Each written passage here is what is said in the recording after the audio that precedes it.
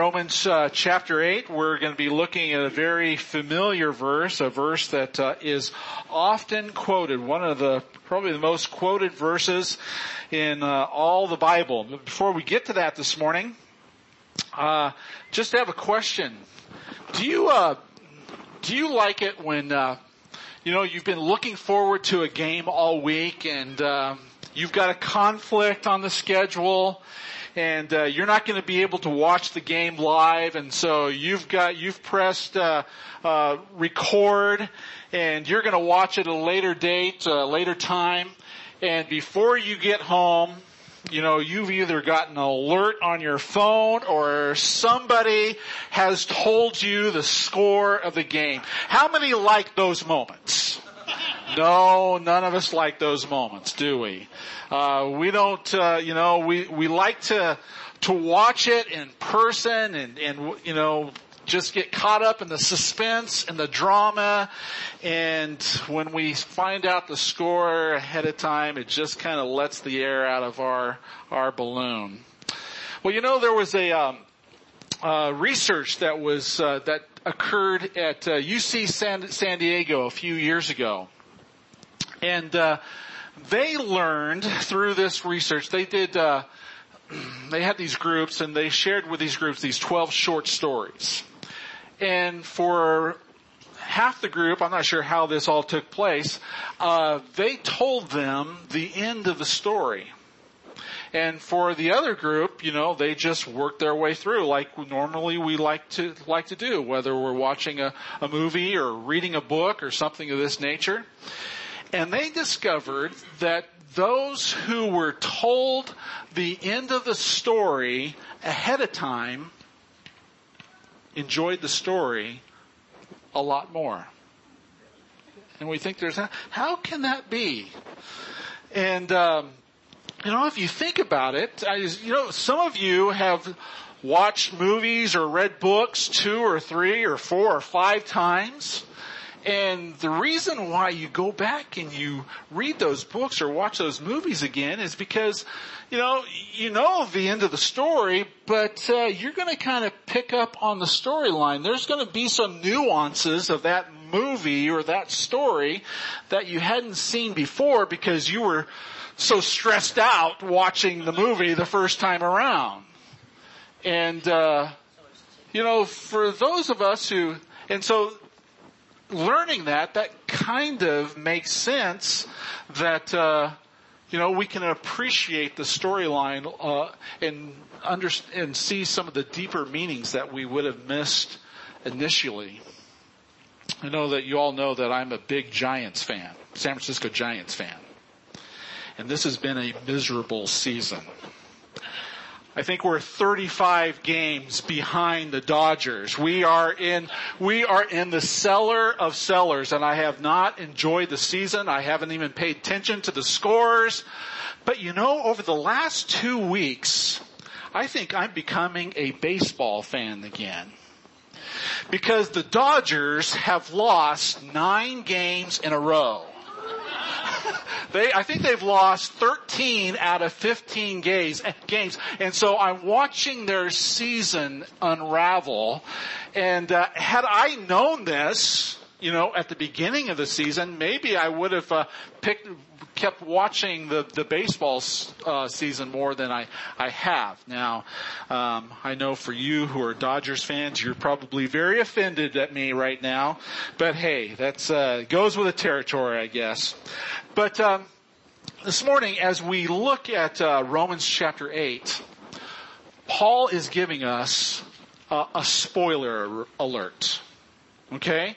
Because we see our lives unfolding, and we don't know the direction that's going to go, or what's happening, or why it's happening, and we're not going to get into the reasons why it happens, but there's a purpose behind all of this that we're going to look at this morning. But I want to look at Romans chapter 8, verses 28 through 30. Paul says this, and we know that for those who love God, all things work together for good, for those who are called according to his purpose. For those whom he foreknew, he also predestined to be conformed to the image of his Son, in order that he might be the firstborn among many brothers. And those whom he predestined, he also called. And those whom he called, he also justified. And those whom he justified, he also glorified. Paul is giving us a spoiler alert when it comes to our personal lives. Now, you may be in a chapter of the book that God's writing in your life right now, and it's not a chapter that you ever asked for or anticipated. Maybe the chapter is entitled Divorce or Cancer or Unemployment. I don't know what the chapter is in your life, and you're seeing Romans chapter 8 verse 28, and you're thinking to yourself, well, that's a wonderful promise, Pastor, but I don't see how it could possibly apply to my life. I don't know where God is coming from in the chapter I find myself in my personal life right now. Well, as Paul is writing these words, we need to understand that for the Christians back in Rome, it wasn't going well for them either. I mean, to be a follower of Christ with the audience that Paul is writing to, it was very dangerous for them. They could lose their job.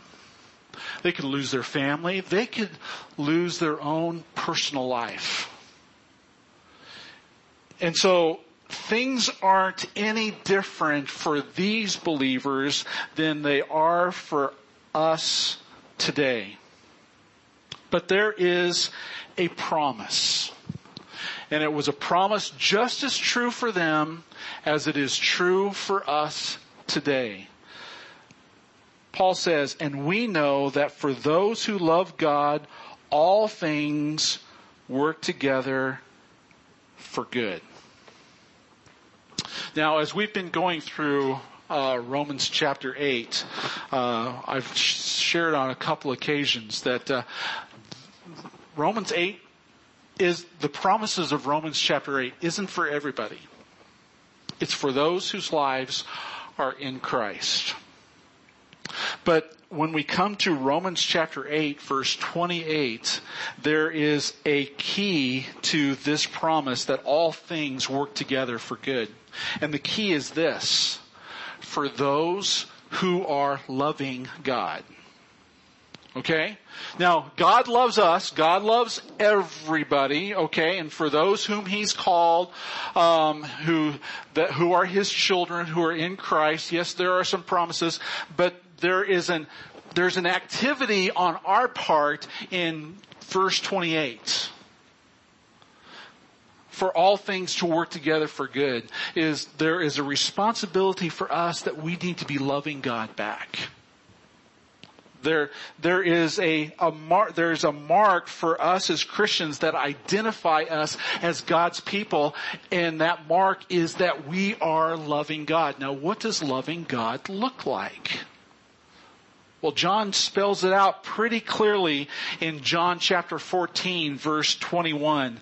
Whoever has my commands and keeps them is the one who loves me. You say you're a lover, that you're a follower of Jesus Christ. If you really love God, you are going to keep His commands. And not just the commands that are convenient, that don't cost us anything. No, it's all the commands.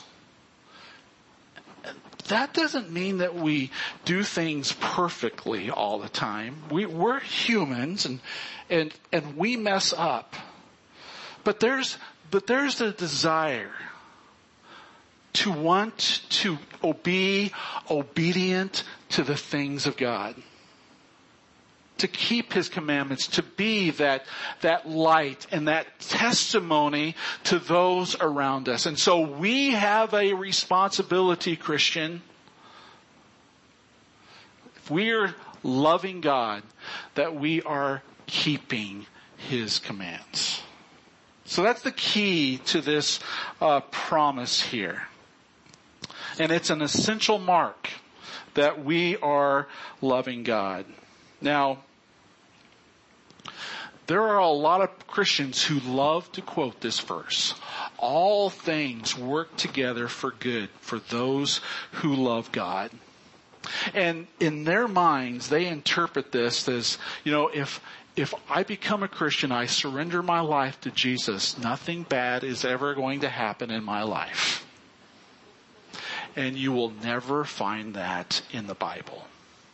That's not what Paul is saying in this verse. He says there's going to be a lot of things that happen in our life, and there are going to be good things and bad things, but God is going to use all of those to promote, to do something good in our lives. It's going to work together for good. There's a lot of Christians right now, as we speak in Florida, who love God with all their hearts, that find themselves in shelters. And they are gripped by fear right now because they could lose everything. Yes, they will be left with their lives, but there is the possibility that there is nothing to go back to. But even in those moments of desperation, of crisis, when everything but your life is lost, you know what? God is still working. God is going to use it. And when we look at Romans chapter 8, the context of this promise, of this glorious promise, the context is suffering. Look at verses 17 and 18 of Romans 8. And if children, then heirs and heirs of God and fellow heirs with Christ, provided we suffer with him, in order that we may also be glorified with him. Look at verse 20. For the creation was subjected to futility, not willingly, but because of him who subjected it in hope. Verses 22 through 23.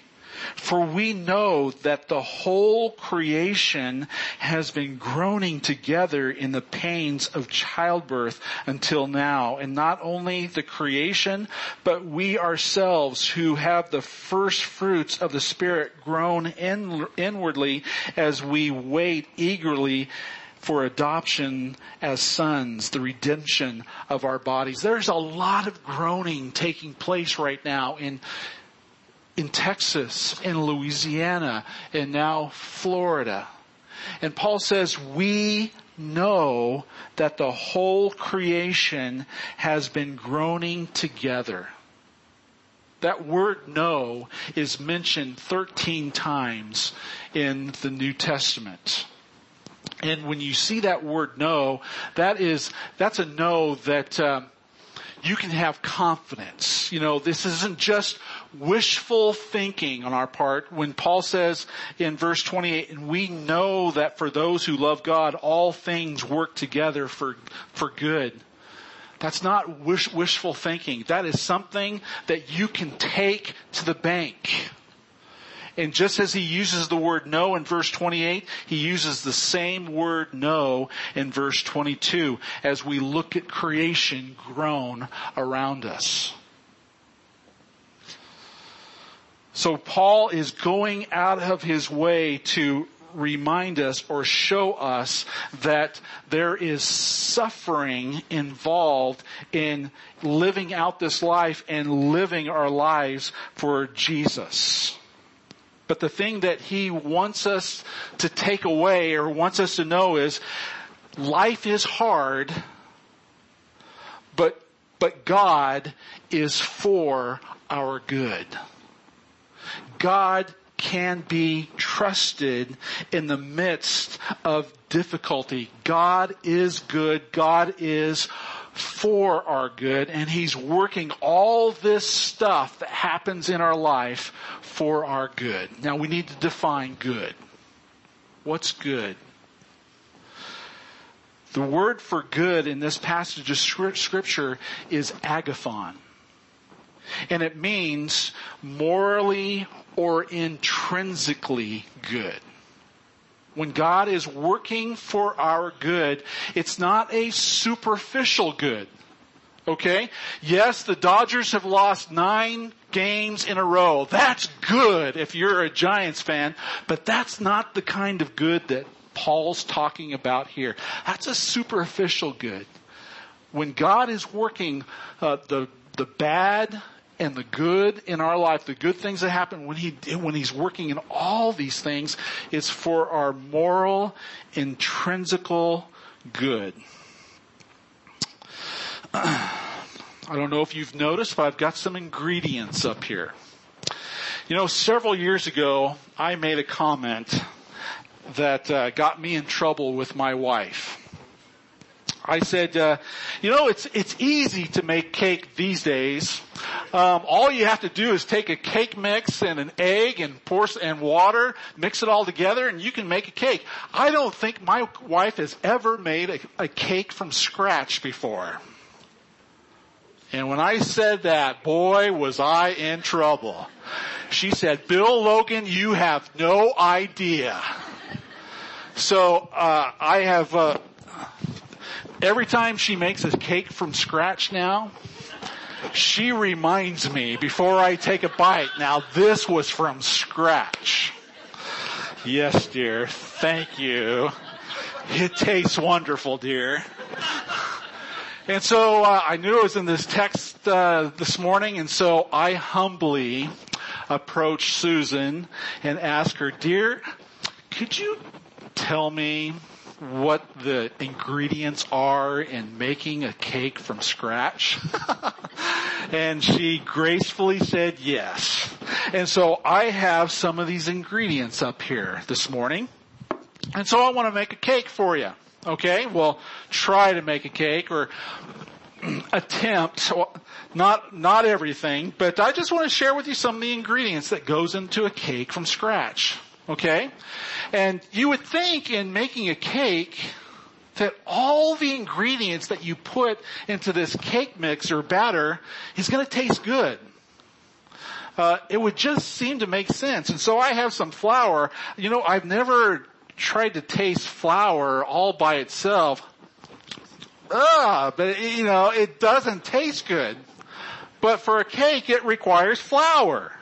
So put the flour in the batter. Water requires water. Water's good, and I need water right now. That wasn't one of the ingredients. Water? Well, in my cake, we'll put water in there. That's got to work, okay? Take out some of that dryness. What's that? It goes in the box mixes. Oh, okay. All right. Well, there's some other ingredients. Baking soda. Okay? Why would you want to put baking soda in a cake? But apparently it's a necessary ingredient. I don't know how much baking soda is required, but I'm not going to try to taste that. So, baking soda. Sugar. Now this makes sense, okay? That sugar goes into a cake. And so I'm going to pour a lot of sugar in this cake because you want that cake to taste good. Baking powder. I have no idea what baking powder does, what it does, but Susan said I needed baking powder. So I got to put some baking powder in that cake mix. Again, that's not an ingredient that tastes very good. So I don't know why. Oil. You need oil. Maybe this was what the water was all about. But you gotta have oil for your cake mix, and so you pour the oil in the cake like that. It's a chocolate cake. All right. Yeah, chocolate cake. That's awesome. So you got to have your chocolate. So, I'm a big chocolate lover, so I'm going to put as much as possible in this cake, like that. Oh, you got to have milk. Okay? Milk is a good ingredient. So, we're going to put some milk in this cake. And let's see, am I missing? Seems like with every recipe, you gotta have some salt. Now, Susan didn't mention any salt, but so, you need salt? Okay. So, salt by itself doesn't taste great, but you gotta put some salt in this cake mix. So, there's some salt. And then eggs. You gotta have eggs for the cake mix, right? So I'll crack the eggs and, made a mess there. Kind of get this in. Okay, eggs in the cake mix.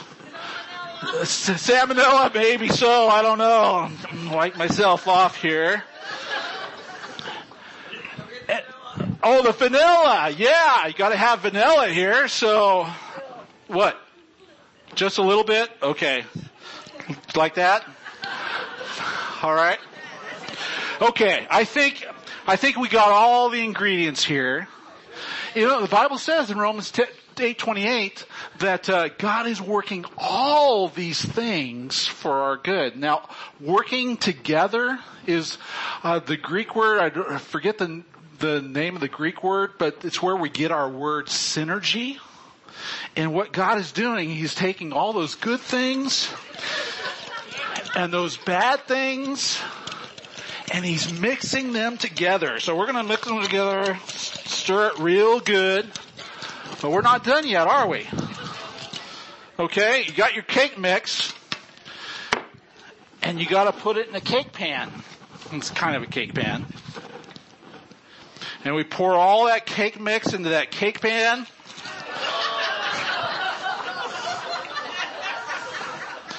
Okay? You guys are going to remember this servant, I know.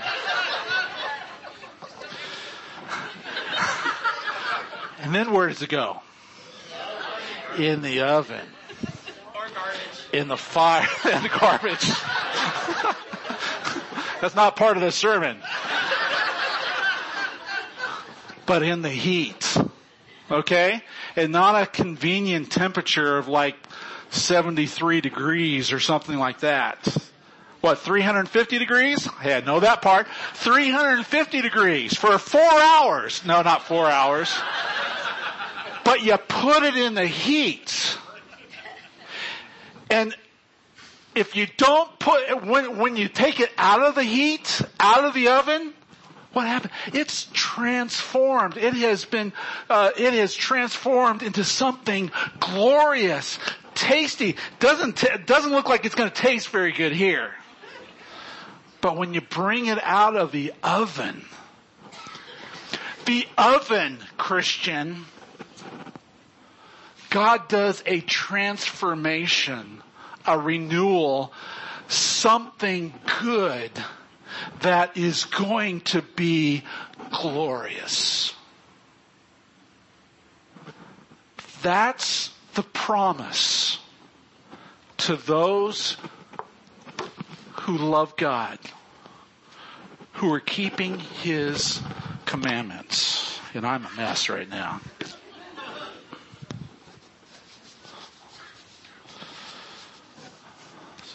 Some of you are in that chapter.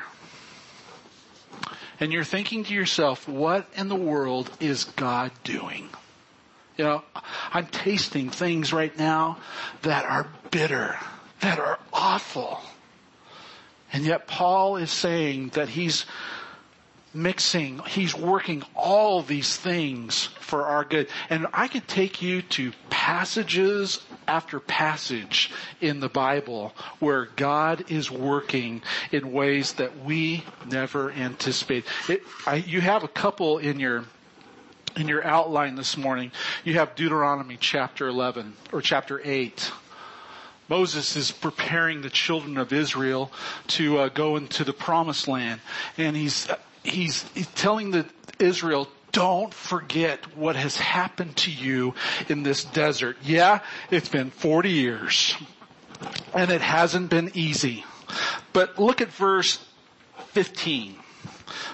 Verse 15. He says, do not forget that he led you through the great and terrifying wilderness with its poisonous snakes and scorpions where it was so hot and dry. Does that sound familiar this morning?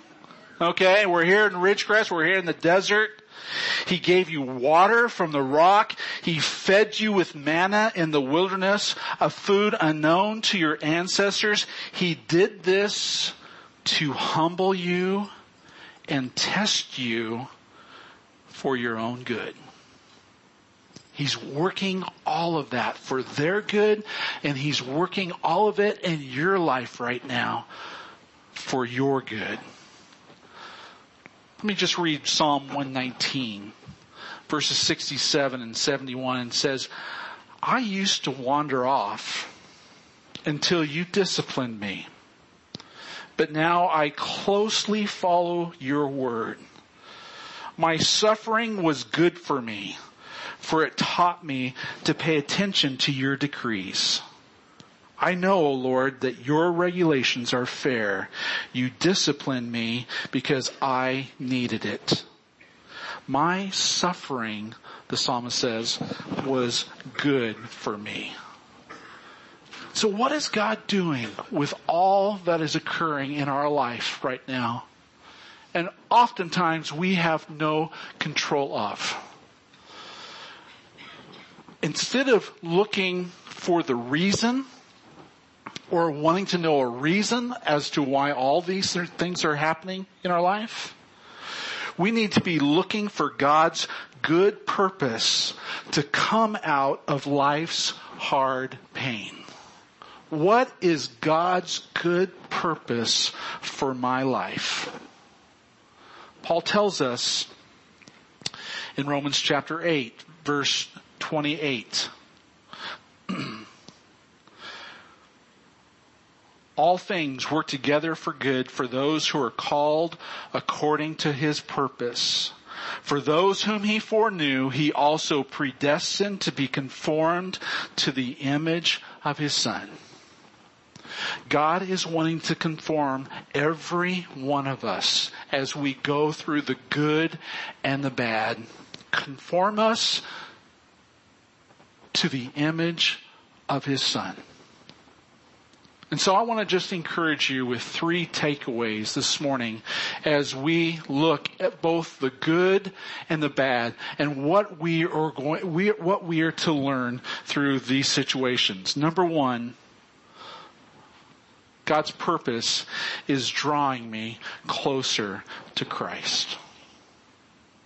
He wants to use these circumstances in our life to draw us closer to him.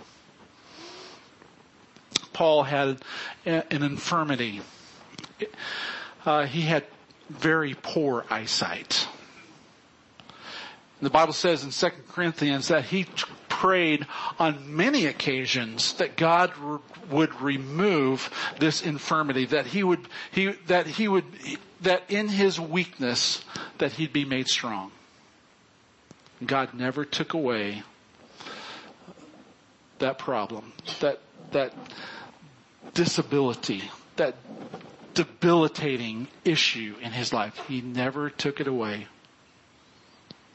But Paul learned that in his weakness, Christ could be made strong in his life. And so it caused him to be more and more dependent on his Lord and Savior, Jesus. So God wants to use pain, difficulty to draw us closer to Christ. God wants to use the difficulties in our life to make me more like Christ. You know, when difficulties happen in our life, it pricks our conscience. It makes us more aware of our sin. And we're more willing or there's a desire to cry out to God and ask God to forgive us of our sin. God is reminding us of areas of our lives where we've been disobedient. So it can make us more like Christ in those ways. It can also make us more like Christ when we go through difficulty, when we see maybe one of our children suffering, and we're going through a hard time. God can use that hard time to make us more sensitive to people who are going through similar situations. We become more compassionate. We become more sensitive to what other people are going through. And as we show compassion, as we provide ministry, we're becoming more like Jesus.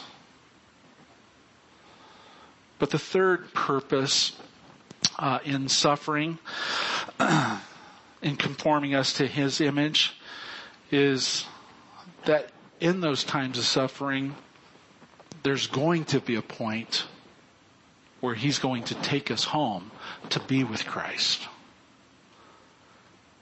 Where you and I are going to be glorified, and we are going to be with Him forever and ever. Paul is giving us the spoiler alert for what's going to happen in our lives down the road. He's giving us the end of the story. And for those who love God, though, for those who are in Christ, it is going to be a glorious ending.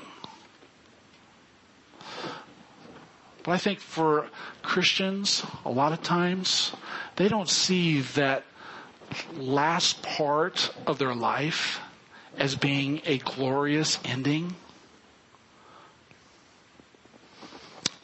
I understand people who have prayer requests and are fearful of loved ones or friends who are struggling with physical ailments, and they may not make it past this health episode.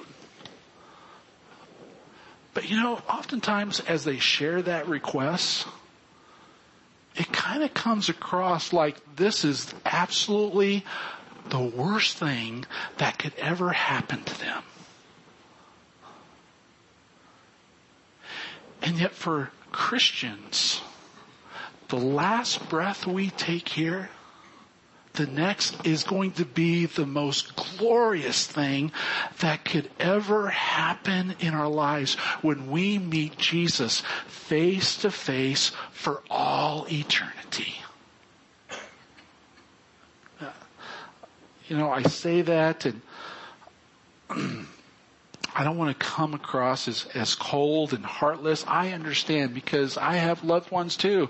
And I want to pray that God would heal them, that God would extend their days. But my friend, even if that is to occur, and you lose the one that matters most in your life, God is even working in that something good, something glorious, not only for them, but for you. And you can't see God's fingerprints on this side, but one of these days you're going to see it on the other side. But this is a huge and glorious promise. And Paul is saying we can trust the author. He is fully in control from beginning to end. The Bible says in verse 29, for those whom He foreknew, He predestined, and those whom He predestined, He called, and those who He called, He justified, and those whom He justified, He also glorified. Jesus is fully in control.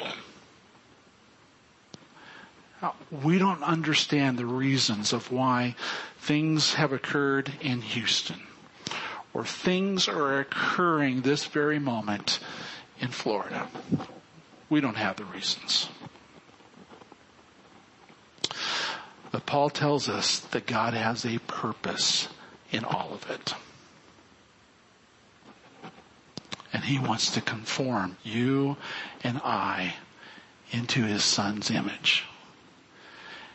And as we're loving God, as we're keeping his commands, paying attention to his commands, understand both good things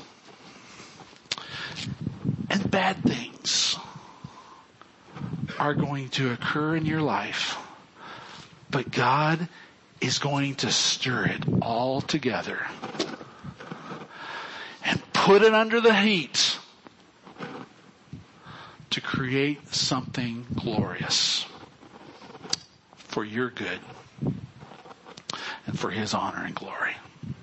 Let's pray.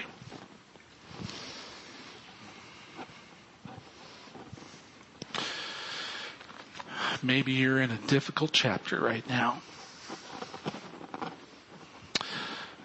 And you haven't quite had that mindset or that insight to what's occurring in your life.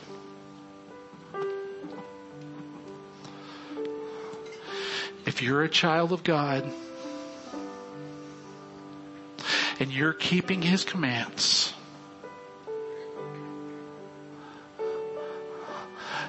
God wants to create something that's going to be intrinsically good for you and for those around you who will be encouraged by your faith. Don't live in fear. Paul doesn't want us to live in fear. He wants us to live in faith, knowing that God is working. Call out to him. If you need to repent, cry out to him in repentance. God, forgive me. Help me to walk with you and to trust you.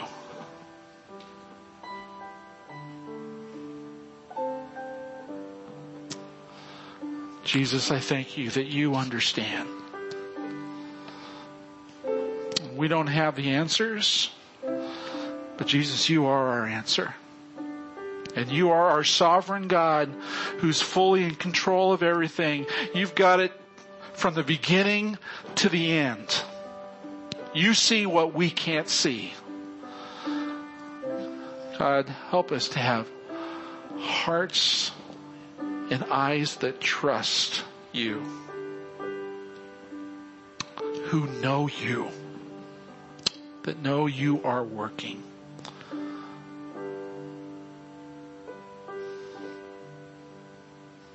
Wherever you're at this morning, would you just cry out to him? Say, God, help.